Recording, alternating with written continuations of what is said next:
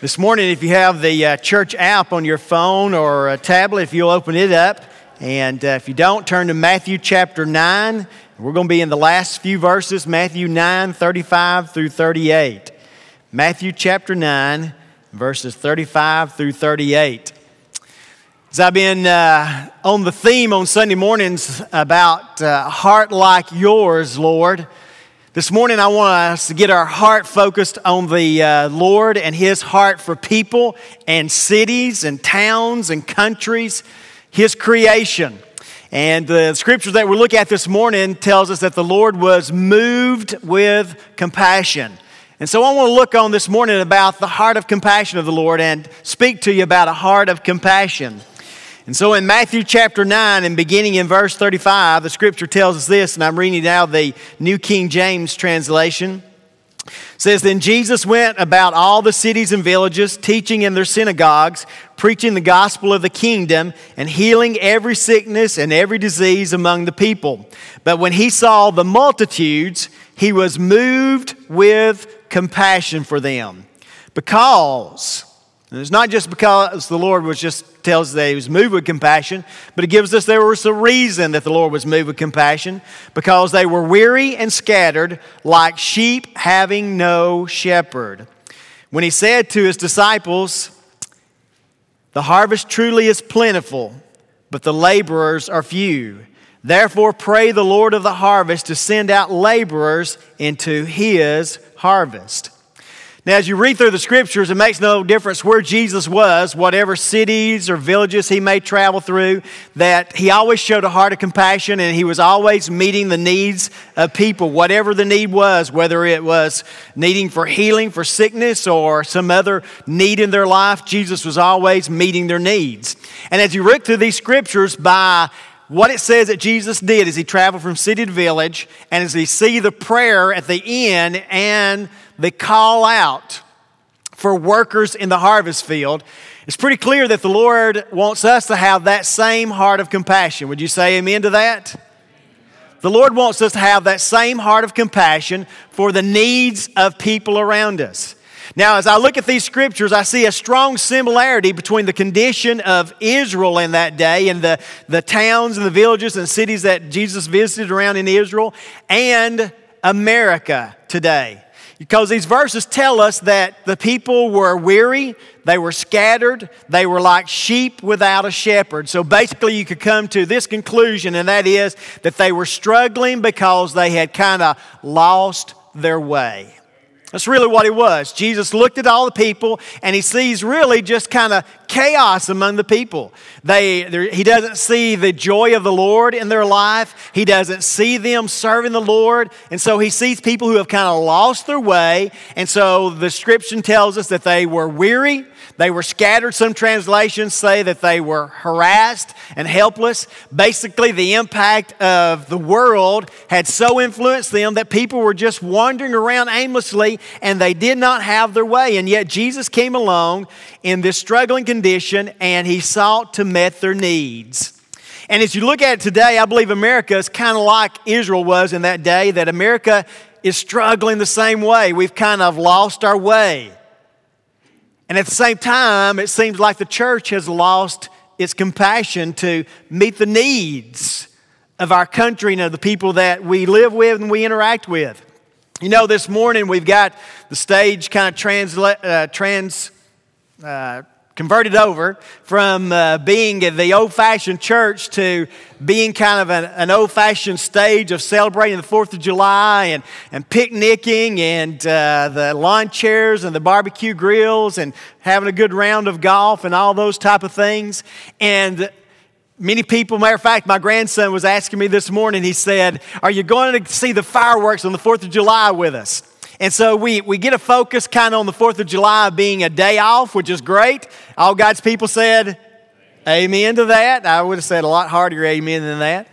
That we get all focused on having a day off, cooking out, spending time with family and friends, the old all-American thing of baseball and apple pie and fireworks and all those things. And those are all great. But I think that we've kind of lost the reality that the 4th of July is about celebrating our freedom And the early settlers that came to America that we call pilgrims came to America because they wanted to get out from under the British government mandates of you have to worship this way and you have to do it this way. And they said there is one and only one true God and we want to worship Him freely. And so they came to America and many people lost their lives fighting for that freedom. And somewhere along the way, we've kind of taken it off the center. We've kind of put it on the side. We've put more focus on the barbecue grills and the fireworks and the picnics. That's all great, but we've kind of put it off to the side. Just like this morning, some of you were wondering, why is the pulpit over there? Diane Howard will probably be kind of fidgety this morning. Some of you thought, well, wait a minute, I went to a Methodist church today instead of a Baptist church, because they sometimes will have a pulpit to the side. But I put it to the side this morning to bring us to the reality. We've kind of moved spiritual things to the side when it needs to be at the center stage of our lives. As I look at these scriptures and I look at this similarity between America and Israel in these scriptures, here's what I see that is similar to Israel in that day to America today, and that is there was a need, as there is today, a need for us to be motivated by the needs of all the people. As I looked at these scriptures, Jesus was motivated by the needs of the people. It says He was moved with compassion. And as we look at those scriptures in the early stages, it says that compassion moved Him for the sick to have their needs met, compassion for the suffering, to get encouragement, and compassion for the sinners to come to salvation. And I'd see that that's really what we need, a compassionate heart today as well. And that is, we need compassion for the sick who need healing, and that kind of represents physical needs. The world is full of people who have physical needs in their life. And we as a church, even though there are lots of people in the world today that try to take advantage of churches and what the kindness and godliness is supposed to be there and try to go from one church to another just trying to be able to survive without having to work or do things that we all should be doing. And so we have people that come on a regular basis, but I never want us to lose the reality and become cold to the fact that there are needs in people's lives, and some of them are deep and genuine, and we need to meet physical needs. That's what Jesus did. He didn't just say, listen, you need salvation, you need a spiritual change in your life, so let's talk about that first. Jesus didn't. He first met the physical needs of people. And then He brought about the spiritual needs in people's lives. And we need to have compassion for the physical needs of people in their lives, but not just stopping there. Jesus also had compassion for them because they were suffering and needed encouragement. And the Bible tells us that Jesus, in those first few verses I read, it said that He was teaching and He was preaching and He was healing. What Jesus was doing was that He saw that there were those who were sick and needed physical healing and needed their physical needs, but He saw, as the Scripture says, that they were wandering aimlessly. They seemed to be a people who were weary, and they needed some uplifting and encouragement. And sometimes what you and I need to do as Christians to put into people's lives is not only meet physical needs, but meet emotional needs. And that is see people who are struggling in their lives and come along and be able to pour something into them that will encourage them and lift them up and move them to a higher level in their life. As I've looked to the Bible all through, especially the New Testament, the word encouragement and building up is over and over and over in the Scriptures. And it talks about us doing that not only within the church, but outside the church. The world is full of people who, and here's what people do. When they get down and out and discouraged, they start looking for something to bring them some relief and some pleasure, don't they? And I think we got the answer to that. It's not in finding some drugs or alcohol or some sexual activity or some just getting obsessed with some sport activity. Those things can make you feel a little better and they can give you some relaxation, but the true reality is that people need encouragement from God's Word. They need encouragement about what God can do in their life and where the true root of their need is in their life. And Jesus had compassion. And you and I need to have that same heart of compassion, to be compassionate for those who are suffering and need encouragement. You know, I believe with all my heart, and I've seen this over and over, that people who are outside the church, when a Christian comes into their life and brings, if you listen, say amen. When a Christian comes in their life and brings a little bit of joy, brings a smile, brings a sense of an answer to life's problems, they are the most likely to seek out what we've got and want to come and see and experience what we experience. So I believe that the number one thing that Christians can do in today's world is to bring about, from a Christian standpoint, some encouragement and building up in people's life. And when you bring a smile to their face and bring a sense of relief, they'll want what you and I have got. And I hope what you've got is a smile on your face and a sense of joy in your heart. My wife and I, we love to watch movies that have comedy in them. It'll make you laugh. And I don't think that's just a personality trait of she and I, but the Bible tells us that laughter is a good medicine, doesn't it? It relieves us. It gives us a sense of feeling good. I took Joyce to watch a movie here a while back, and it had really a good, deep meaning. And I was asking her afterwards, you know, what she thought about it, and she said, it was really good. I need a good comedy, though. I don't need any tears. I need some laughter.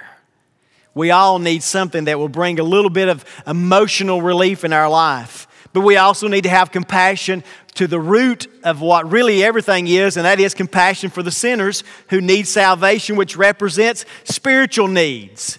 The world is full of people who just need to know the reality that the answer for everything in their life, the sense of a void in their life that needs to be filled, can only be filled by Jesus Christ.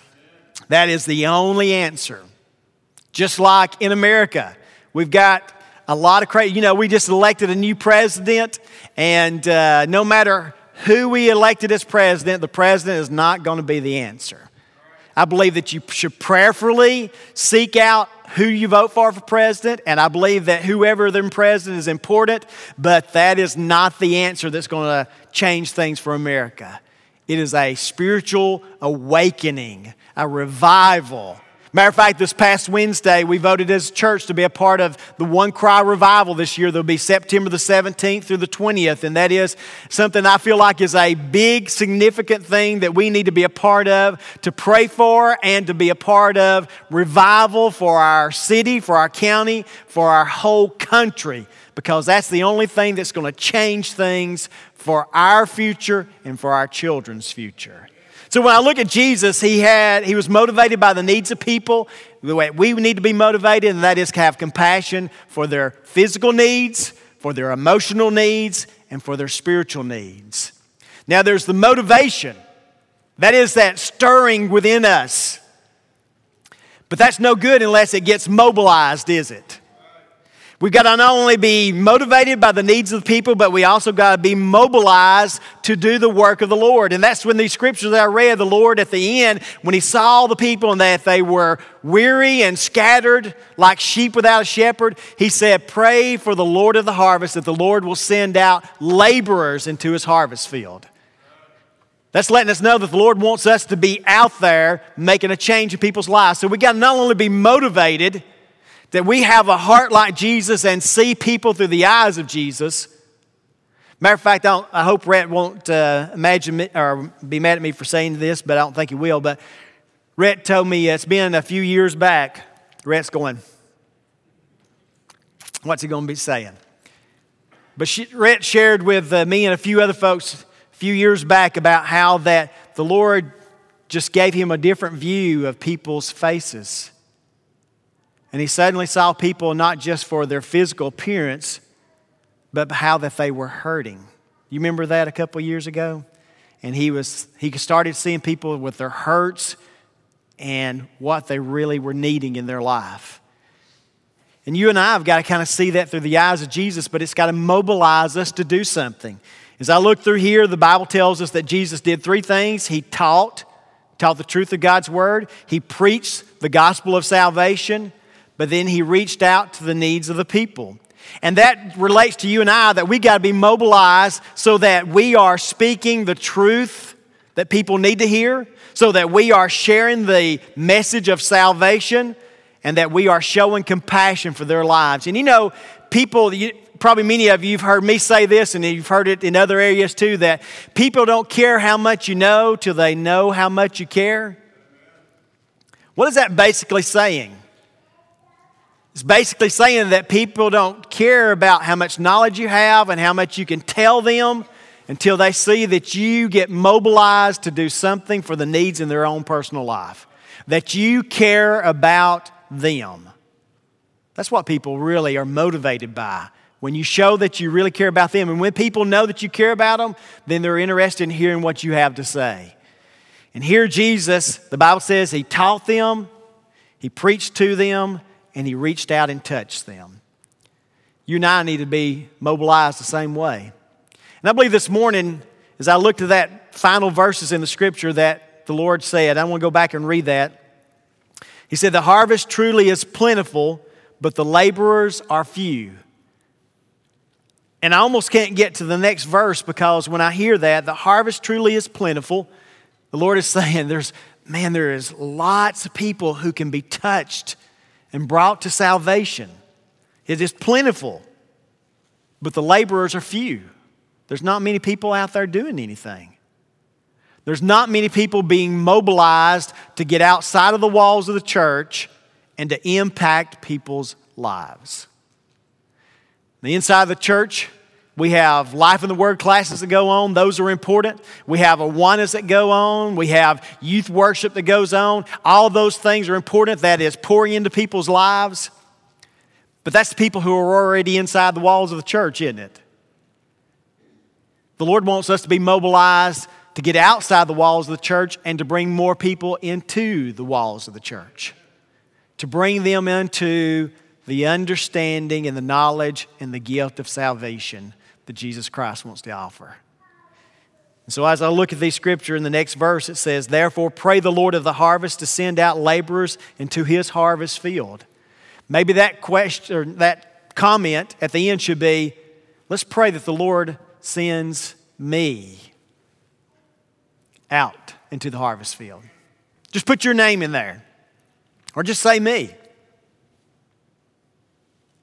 Listen to this. Let's pray that the Lord sends me out into the harvest field. Let's pray the Lord sends me out into the harvest field. Would you say it twice with me? Let's pray the Lord sends me out into the harvest field. Let's pray the Lord sends me out into the harvest field. Lord, I come to you today. God, I thank you for these scriptures, and I believe that, Lord, you want us to be motivated by the needs of our country and the future of our children, enough that we're mobilized to make a difference where we're living at right here. And Lord, every time I heard the whole congregation, the Lord sends me. Oh, that sounded so good, and it felt so good to be a part of saying that. Lord, I pray that you would motivate us to have the same heart of compassion that you have, so that we see the needs of people that have physical needs, emotional needs, spiritual needs, and Lord, that we would be mobilized by your desire that we touch those lives of people, that we speak truth, that we share the salvation, and that we show compassion into their lives. So God, my prayer is this morning, motivate us to go beyond just fireworks and mobilize us to share with people what you have given us, and that is the freedom of worship and the freedom of salvation. God, this morning, I've been preaching over here on the sides. But Lord, next Sunday, the pulpit's going to be at center stage. And Lord, my prayer is that there will be some change in some lives from this day to next Sunday that moves us to put you at the center of everything that we do and that will put us at the center of doing your work and seeing souls saved and lives changed. God, motivate us and mobilize us from this day forward. And it's in your name we pray. Amen.